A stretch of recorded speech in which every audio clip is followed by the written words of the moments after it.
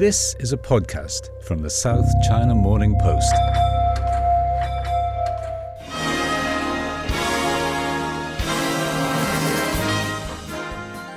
In the year 2016, the hashtag #OscarsSoWhite dominated the online response to the Academy Awards ceremony, otherwise known as the Oscars. Here we are 7 years later, and we've just witnessed a deep change in who gets to hold the little golden statue on stage. My journey started on a boat. I spent a year in a refugee camp. And somehow, I ended up here on Hollywood's biggest stage. They say stories like this only happen in the movies. I cannot believe it's happening to me. This is the American dream. I need to thank the people who made me the storyteller that I am, starting with my mom, who protected me as a child, protected the inner storyteller. For all the little boys and girls who look like me watching tonight, this is a beacon of hope and possibilities. This is proof that dreams dream big and dreams do come true. And ladies, don't let anybody tell you you are ever past your prime. That's the sound of Michelle Yeoh, seconds after making history by winning the Oscar for Best Actress. And she won it for a role in a movie that itself has made history. But it's much more than that. It's a turning point for Hollywood and a turning point for the representation of more than 1 billion people once described as a minority. The movie Everything Everywhere All at Once was nominated for 11 different awards, and in the end took out all but one of the top 5 categories. And that in itself helped make history, because for the first time in 95 years, an Asian woman won in the whitest category of them all, Best Actress. And it was also the first time in 95 years that more than one Asian actor received an Oscar. So let's have a talk about what that means. Welcome to a special Oscars edition of the Inside China podcast. I'm Jasmine Tse, video and podcast producer here at the South China Morning Post in Hong Kong. And for the first time in a long time, Hong Kong finds itself embedded in the stories of this year's Academy Award winners. With me to talk about what just happened, why it's important, and why the movie Everything Everywhere All at Once is hugely important on so many different levels is my colleague from the Culture Desk, Lisa Kam. Hey, Lisa. Hi, everyone. I'm back. And on the line with us from Los Angeles is a Hong Kong-born actor who made his debut in 1975 and has since appeared in more than 70 films, including Rush Hour, RoboCop 2, Lethal Weapons 4, Starsky and Hutch, and just about every great TV series there ever was, from MASH to MacGyver, Knight Rider, How I Met Your Mother, A-Team, and Seinfeld. Ladies and gentlemen, Mr. George Cheung. Hey, hi, Jasmine. George, we all just finished watching the Oscars. I mean, here at the South China Morning Post office, there was a big cheer when Michelle got her Oscars. Can I ask, what were you feeling when you were watching this? I just saw a bunch of Chinese people. I didn't see anybody else. I just saw, I'm Chinese, so I was just so proud that I think my mind was all fogged up, because I've never seen so many Asians up there and winning up there. Most of the time Asians, they come out in the background, once in a while you have a couple of Asians in the back, but tonight they were the leading ladies, they were the leading man, they had the best picture and best original screenplay. I mean, you name it, they did it, really. I'm just so proud. I'm so proud to be Asian. I'm so proud to be Chinese. Because I've been in Hollywood for over 50 years in this business. And most of the time we were just supporting. And once in a while they throw you a bone. And but tonight is our night to shine. And I hope it's just the beginning of, a bright future. And Lisa, can you take us through your emotions and thoughts while watching the Oscars? Well, I'm kind of disappointed that Turning Red didn't get anything. Like, that movie, not to play down or Everything Everywhere All at Once was anything less awesome, but Turning Red really touched the hearts of any Asian female growing up in the diaspora, and then some. But what we achieved tonight was phenomenal. So Lisa, basically you were turning red when you were watching the Oscars. You were turning red. You were so mad and say, wait a minute, how come turning red is not winning, right? Yeah, well, you win some, you lose some, but most importantly is that Michelle had her time. We are so happy about that. And That's right. So, George, in the lead up to this year's Oscars, there was a viral video of James Hong at the SAG Awards. We saw him at the Oscars today as well. And you worked with him in Big Trouble in Little China. And you also told me that you helped him with his documentary. You played his dad. Yeah, I did. Well, actually, I've known James many, many years. And James is kind of like the epitome of what a Chinese man Hollywood perceived to be, hey, okay, I know George, I have a movie, I have no money, but you help me, okay? He likes to talk like a Chinese man, okay? I don't want to say China man because it's very derogatory in Hollywood when you say China man, okay? So when he was younger, we were going up for the same roles most of the time. Of course, because he's the typical Hollywood version of what a Chinese should sound like, should look like, and definitely not me, okay? So I ended up playing all the bad guys roles, right? So if I go in for an audition and I saw James there, I basically turn around and leave, because I said, no, I'll never get it because James will get all the parts. So finally, James said, George, it's okay. If you don't get the part, you double me. You do the stunts for me. I say, okay, I do the stunts for you. It's okay. I mean, it's a job, right? So basically, I double James Hong as his stuntman when I'm not getting the part on the side. So that means we're in the same movie or same TV show, but he's got to speak the lines and I got to do the falls. So that's what I've been knowing him for all these years, So finally, he wanted to do a documentary about himself. And they said, oh, George, you should play a part. I said, oh, no, James, you want to play a part again? He said, what, your brother, your cousin, what? He said, no, I want you to play my father. I said, oh, okay. Yeah, finally, to pick a handsome guy to play your father. You selfish. Okay. But anyway, I agree. And that was an honor, basically, to play. He's a consummate professional. I love it. And George, you've also been to the Oscars before, but that was actually 44 years ago at the 51st Academy Awards. Can you tell us about your experience during that time? 44 years ago. At that time was Johnny Carson was still the host. And then we had that at the Dorothy Chandler Pavilion, just a small venue. And then I remember in the green room, I have all these stars, Sammy Davis Jr., and then I have a skit that I had to do, which is Johnny Carson calls me out. Because at that time, there's a lot of divorce cases in Hollywood. Everybody is suing everybody, especially the women. The wives were suing the man. So basically, the gag is that, okay, so he calls me out. He said, in Hollywood, everybody's suing everybody, And then, oh, Mr. Chew. So he called me out. And then I came out and I said something in Chinese. He said,哇！呢個荷里活真係講唔得笑，男仔中意女仔，女仔又中意男仔。不過佢哋情場失意，大打官司，女仔贏咗，男仔破產。So basically, I said those words, and then, oh, thank you, Mr. Chew. And then he translates, oh, well, this means absolutely nothing to you guys, but in China, Teng Xiaoping is hysterical. So that was the game. How did you feel at the time? Were you happy just to be included in the awards? Of course. I mean, at that time, you were lucky to have a job in Asian, as an actor. So every TV show, they have one Chinatown episode. And it's the same story. Sometimes they don't even bother changing the last names. I play Mr. Chang so many times. I don't realize, can you guys at least change your name? I cannot not be Chang. And the ladies were called Mei Ling. It's always Mei Ling. I say, why Mei Ling? It cannot be Maria or somebody. So at that time, of course, I was thrilled to be there. And I was proud of myself, not talking like the typical Chinese man.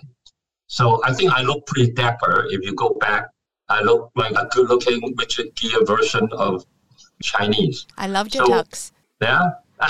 You love my tux, right? I love your tux. Anyway, so basically, 我冇令中國人丟架 at that time, you know. I walk out like I belong there. And that's my attitude. That's my attitude. Yeah. But then, like, you know, in today's lens, if we look back at what Johnny Carson gagged, there was so many aspects of it that would be, like, so unacceptable. He pronounced your name wrong. The fact that you were speaking Cantonese was just, you know, categorized as Chinese when there's, like, you know, over 60 dialects in China, and Deng Xiaoping did not speak Cantonese. But that's why he's hysterical, because I'm speaking Cantonese. And he's hysterical because what is he talking about? See, that's a different way of looking at it, Lisa. You know, I know I could look at it very negatively. You know, say, Mr. Chu is not Mr. Cheung. My name actually, that day, I'm supposed to be the accountant, a very dapper-looking accountant. So it's not Mr. Cheung. So he did not pronounce my name wrong deliberately. So you were playing a role. I was playing a role. That's exactly what. Yeah. And then, I leave the punchline to him. You know, when he said that Deng Xiaoping is hysterical, it means nothing to you guys. So I got a big round of applause from everybody. So I think I did my part. I did my job. So I didn't feel anything. I didn't feel any negativity about that. I think that's something that we all should learn, especially about historical aspects of things when we discuss it in different lenses nowadays. I mean, look at some of the roles that even Michelle played early on in her career. They're not as all PC as the ones that she's doing now. And it's on the shoulders of you guys that, like, you know, of your representation, of your visibility, that there is now Louis Tan, there is now Ronnie Cheng, Awkwafina, a whole bunch of characters, and it is off your shoulders. And we shouldn't be so harsh when we look back. I feel sometimes we overthink it too much. We overthink it too much, you know. When you're an actor, you are an actor. It does not mean that you have to have everything, your culture, your race on your shoulder. No, you are the actor. Just like I play so many bad guys roles that the press call me the Chinese Robert De Niro. So I say, okay, well, that's not bad, right? Chinese Robert De Niro. Then I find out why.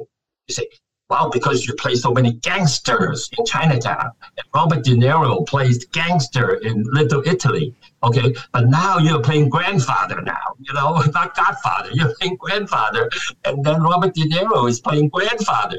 So I don't mind the comparison. It's okay.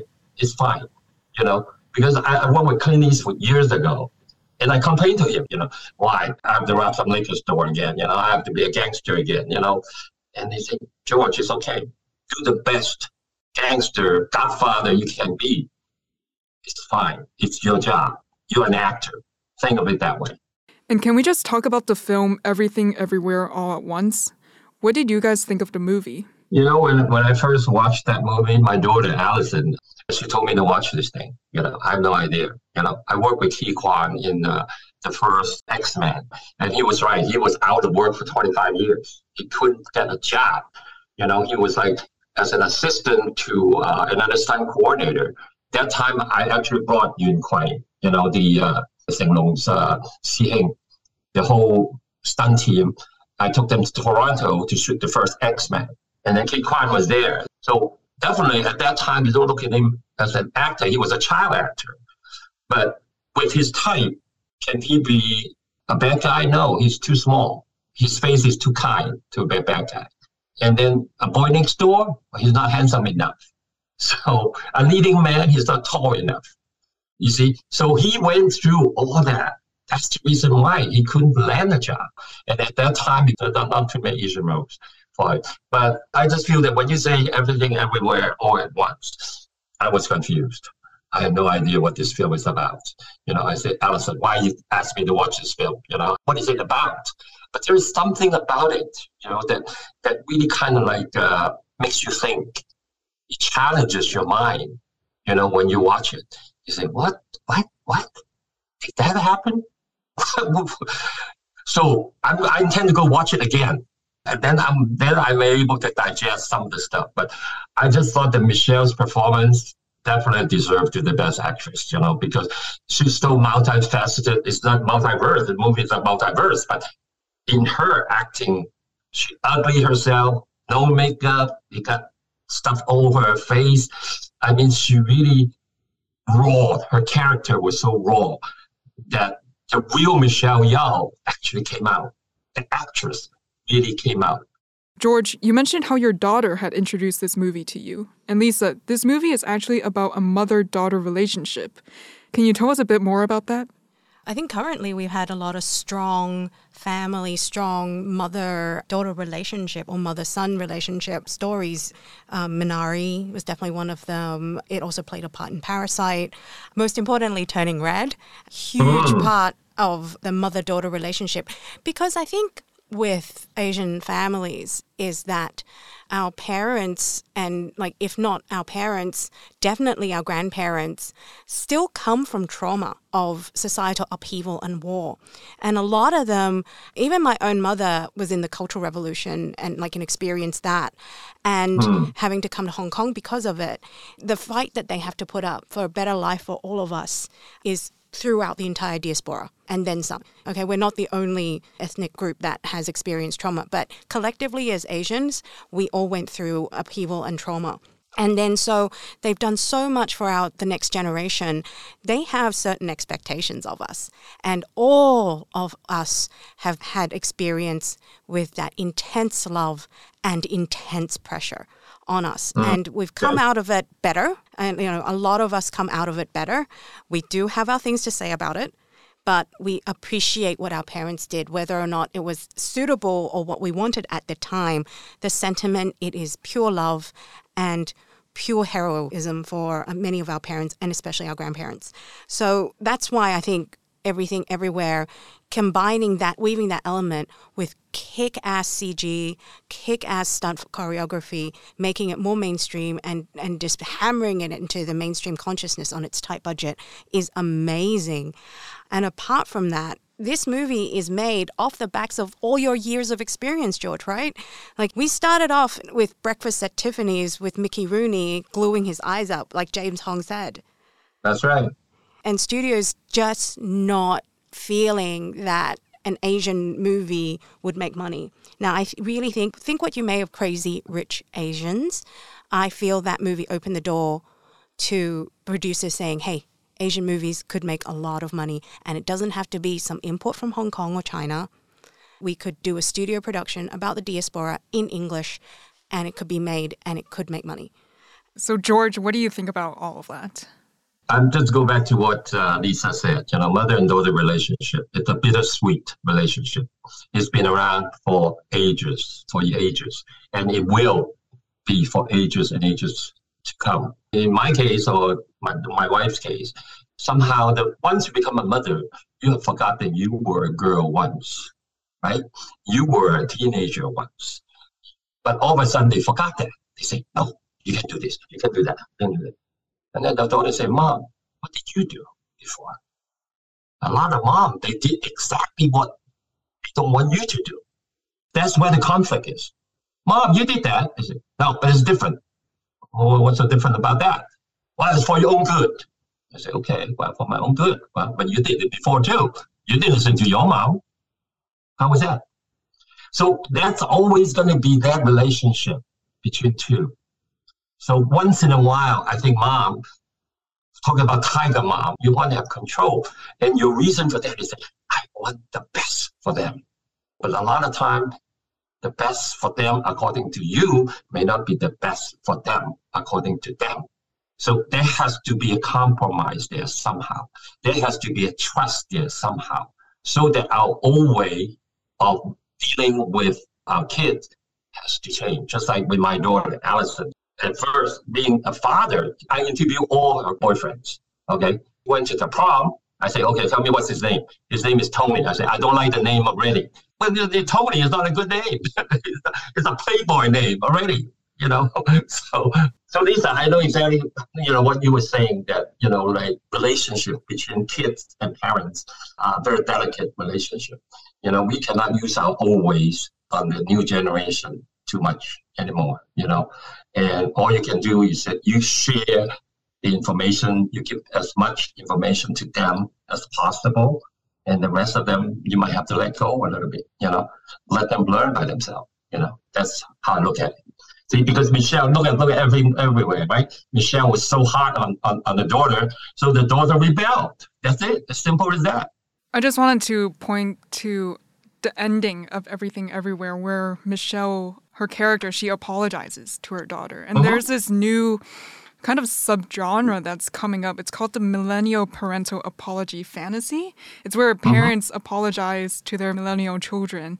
And there's also Turning Red that could be categorized into this genre. So I'm curious, Lisa, what do you think of this genre? Yeah, it is a fantasy.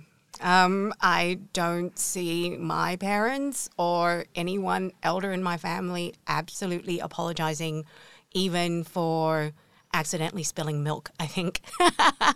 I think once I was playing mahjong with my mom and I couldn't help it because she gave me the tile that I needed and I won big. If anybody's Chinese listening, it's Dai Sam Yun. And it was my mom. Yeah, my mom gave it to me. She never paid me for it. She was so angry. But to this day, you will never hear a peep from her about like me winning that tile. So that's the parental pride level we're talking about here. But and again, I myself as a mother now, I'm decided to change that generational trauma. So I do apologize and apologize often to my son. Like, that even if it's something little, like, we forgot about something or we promised him something, we would say, look, I'm sorry I couldn't live up to this promise this time. We will try and do it next time. Or like, I will make sure that I want to break that cycle. But apologizing to millennial children, I don't think that's happening. But have you ever apologized to any of your kids, George? You know what? It's very hard. I mean, the hardest word is say sorry. That's the hardest word to say, especially for Asian men. And a lot of Asian men are very prideful. And also due to a lot of characters I play, it's very kind of like overpowering and controlling, that type of character. And Alison being my only daughter, and I was definitely very protective of her. So by being protective, a lot of times that kind of crosses the line, about letting her have her own individuality, to grow as a woman. So we had conflicts before. And as Lisa said, most of the time we do not apologize. But, recently now, I noticed myself and say, you know what, Alison, you're right. And Dad was wrong. And, I was being impatient or I was being overly protective or tossy, And then she actually appreciated that. She appreciated that, and I actually felt good about it, after I said it, because now genuine, there's a relationship going on between you two instead of between just like father and daughter, authority and submissiveness. It's completely different. I enjoy this relationship much more than before. And can we also talk about Michelle Yeoh leading the way in changing the roles and perceptions of women? Firstly, in Hong Kong action cinema with her role in Yes, Madam, and that was back in 1985. And then with Super Cop with Jackie Chan in 1992. Lisa, can I ask you, do you see her roles in Crazy Rich Asians and Everything Everywhere, are they changing the perception of the Chinese mom? I think her character in Everything Everywhere All at Once is very real. I think it was the best way we could present the Asian female genre on screen at the time. She had a lot of responsibility. She was very efficient. And then at the same time, that bit about the taxes and not knowing, it's also that kind of little bit of like a tongue-in-cheek kind of characteristic. I felt that was wonderful. I don't know if you guys actually heard, this role was originally written for Jackie Chan. Now, that's right. What Hong Kong feels about him as an actor aside, I'm so glad that they turned this character around for Michelle as well. And let's not forget, Michelle's been kicking ass for decades.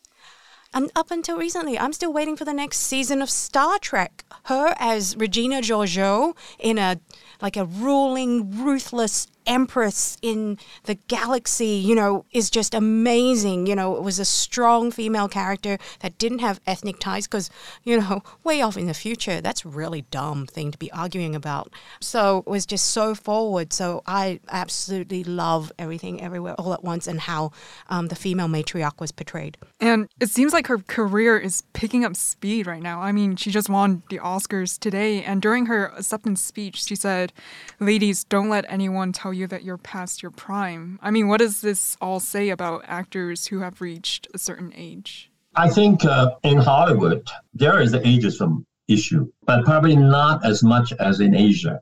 Asia, when you pass 28, I mean, you are a 井女了, you're a leftover lady, nobody wants you. But Michelle was out of work for over 2 years, voluntarily or involuntarily, because she doesn't want to play those roles. Well, only one reason, because she can afford to turn down those roles. But if you are just a regular actor, a struggling actor for Asian, there aren't a lot of roles already available. So if you turn down roles, that means you cannot make a living as an actor. It's different than Hong Kong or China or Taiwan or whatever. But here, you get one role every 6 months, How are you going to survive? How can you be a professional actor? So you be a professional waiter or an Uber driver or something like that to pay your bills, But Michelle was lucky that she made some money doing action movies in Hong Kong. She has a certain nest egg and got a rich husband that she can afford to say no to those parts. But most Asian actors here in Hollywood cannot afford to say no to a lot of parts. Just like before, I cannot afford to say no to playing a gangster, to playing the same role, because I need to pay my bills. So it's a completely different atmosphere here in Hollywood. So now with this movie, Everything Everywhere, okay, so it's a breakout movie. Where does this go from here? Crazy Rich Asian. It came out, boom, bam, bam, bam. Okay, it made a lot of money. Made a lot of money because it was a book. It already got fans. You go to Midwest, nobody knew about Crazy Rich Asians in America. Same thing, Everything Everywhere All at Once. You ask anybody in Minnesota, they have no idea what this movie is. This is basically a movie for the industries. But for the mainstream, this is not a mainstream movie. So after this movie, where did they go from here? Okay, they used their fame to put Michelle Yeoh into Star Trek.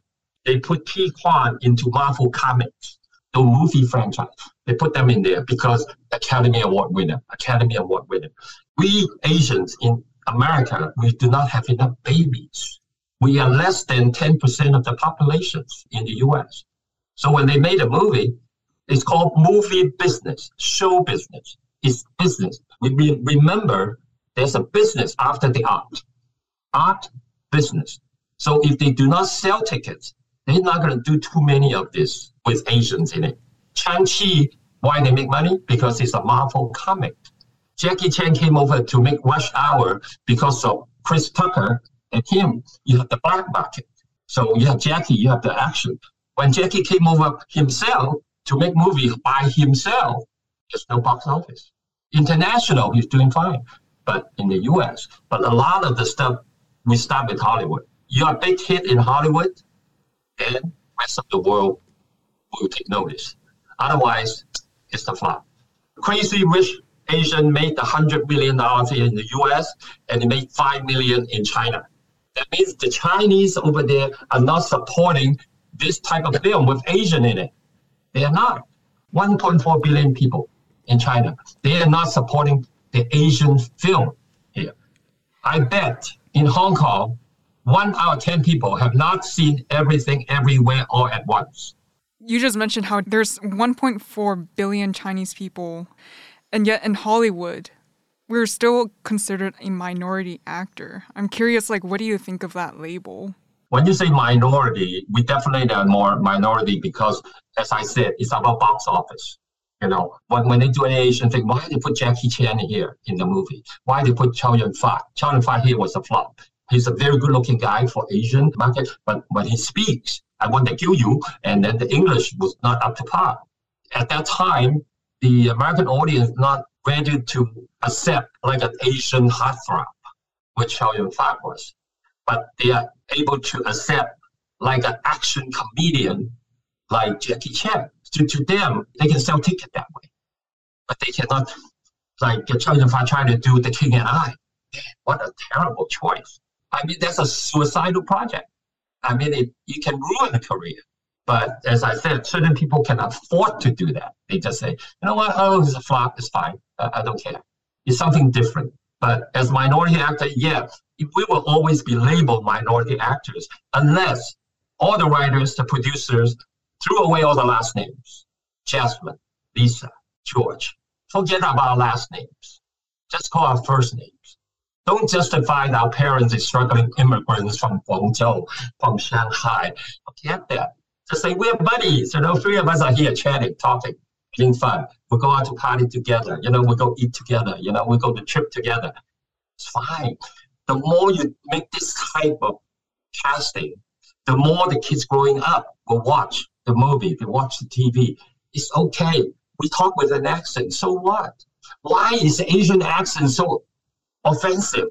Why is French accent so romantic, so beautiful? Why? Because it's conditioning. We just keep saying, oh God, you know, when Antonio Banderas, the Spanish is so romantic. You know, and he can't say, I'm so excited. Oh God, thank you so much. You know what I'm saying? So it's all conditioning. They keep saying that, oh, we're trying to get into the mainstream. No, we are the mainstream. You have to look at this. We are the mainstream. You see, in Hong Kong, you know, the mainstream as well. You talk Cantonese, you talk Chinese. When you're Chinese, you're the mainstream. In the U.S., it's the country of immigrants. It's the country of mixed races. So we should be the mainstream together, not trying to get into it. Wow, I get to vent my years of frustration on your show. Along those same lines, can we also talk about the foreign language film category? You earlier mentioned Asian accents, but what about films that are in a totally different language, like The Farewell and Minari? I mean, these movies are both about Asian American families, starring Asian Americans, made by Asian Americans, and yet they were both categorized as foreign because the majority of their dialogue was not in English. What are your thoughts on this kind of label? I mean, the same year that The Farewell got nominated for Best Foreign Language Film, Parasite, that was entirely in Korean, won Best Picture for the Oscar. I was very confused. I'm still confused as to what is a best foreign film and what is just a best film. If I take a positive spin, I feel that it is a transition period for Hollywood. The way we consume films and TV shows now are very different. You know, when these award categories were set up, you had to go to that small little cinema, exotic cinema off Broadway or whatever to see a foreign film, while the mainstream are like, you know, at the main cinemas. But now that, like, you know, everything's subtitles, you just turn on the streaming services, you can watch almost anything. So I would like to think that, like, you know, it's just a transition period on what they're calling foreign and whatnot. But I feel that we should be, like what George said, we are the mainstream. It's a good movie. It is the best movie this year. It doesn't matter if we were watching subtitles when we were watching it. If it's the best film, it's the best film. Going back to the category about best film, best actor, best whatever, you know, how do you judge that? How do you judge a best film? You know, like one's a drama, right? One's a comedy, one's an action movie. They're all different genres. Well, how do you consider a best performance? Unless both of you are doing the same part, the same role, then you can compare. You know, especially when you're talking about artistic things, you know, it's very difficult to do. And I try to get away from that. Academy, the voting, I think, is by the members. I think it's less than 4,000 members in there. In the old days, mostly white Jewish people. Okay. Now you have a little bit more minorities. Now you have Asians, now you have blacks. Out of the 4,000 members, they all watch this movie, say, oh, yeah, okay. It's good. So they get voted in. What about the rest of the 5 billion people in the world? So that's why a lot of times the movie are judged by box office. The people went to see the movie, blah, blah, blah. Look, well, Top Gun, I mean, the best grossing film, Avatar. Well, they didn't make best movie. So what I'm saying is all this award stuff is judged by a small group of people, and most of them are in the industry. So when people in the industry, they judge things a little different than the audience. So most of those small films, as you said, Minari and all those, My Farewell, no box office. But they won Sundance Award, they won Academy Award, they won all those things because they were voted on by people in the industry. One final question for you, George. How will you measure change in Hollywood after this? And what will you look for? Will you or James Hong get a lead role? You know what? I keep asking James, I say, James, when are you going to die? I say, if you die, I can have all your roles. The guy's 94 years old. And he's growing strong. I say, James, please go, please go, so that I can have all your parts. I say, no, you know what? See, where do we go from here? Okay, I think right now we won 7 Academy Awards. There's going to be projects coming out with Asians in it. So just like right now, I'm flying out on Tuesday to Atlanta to do a TV show. I don't have to kill anybody, which I like it, but it was very good, And I just did a cameo on the Brad Pitt and George Clooney movie. And the cameo, is my agent said, wow, there's a George Clooney and it's a movie, but it's a small role. I said, what do you mean small role? I said, yeah, you were just a singer in a nightclub. I said, what? You say singer? Nightclub? I'll do it for free, okay? I'll do it for free, okay? But the best part is that it let me choose my song. And guess what song I chose? I chose 愛情陷阱 by 譚詠麟. I love that song, okay? So, and then they say, oh, really? Oh, we love that song. So they actually went and got the right for that song in order so that I can perform in it. That's the whole idea. There's going to be more parts for Asians, but if they keep doing Asian stories, so to speak, it's going to dry up. Just like if they keep pulling Changxi, the martial art fighting, or, like railroad stories, the immigrant stories, after that, it's going to dry up. The topic, storyline is going to dry up because you do not have the audience. You do not have the audience. So what I'm saying is that I'm looking forward to they start putting Asians in all the movies, in all the TV shows on a first name basis. Everything first name basis. So we flood the market with all the Asian faces without specific why they're there. You walk down on the street, you see, yellow, white, brown, whatever. America, that's what it is. Let's make a movie, make a TV show that way. So this way, I think that's the only way that as an Asian actor, you can move forward. Otherwise, you're going to stuck doing the same thing over again. After a while, no box office. They kind of say, let's don't do any Asian-themed movies, Asian-themed TV shows, because we have no audience. We do not make any money. That's the bottom line. Just to explain the Alan Tam song that George chose to sing for his role, it's a very classic 80s song because usually when you think of an Asian singer, you're thinking someone like, a bit clubby, more loungy. They're singing something in, from romantic era Shanghai in the 40s in Mandarin. This one is very classic 80s Hong Kong. It is synth pop and it's got Alan Tam. Well, that's why I put mine, Lisa. See, I could have sang something, very... 你问我爱你有多深 I could sing that. But instead, I think 我都入前望你卻像望外看始終不釋放 I mean, right? It's something fresh, something new for them, right? So I just hope that all the actors following me, would have that kind of ingenuity or have the courage to do it. But the industry have to give you the opportunity to do it. That's all. It's been a historic night at the Oscars. It's been a historic night for the Asian community as well. And George, thank you for your time today, and also for Lisa. I look forward to speaking with you guys next time. Always a pleasure to work with the podcast team. Thank you so much, guys, and keep doing what you're doing.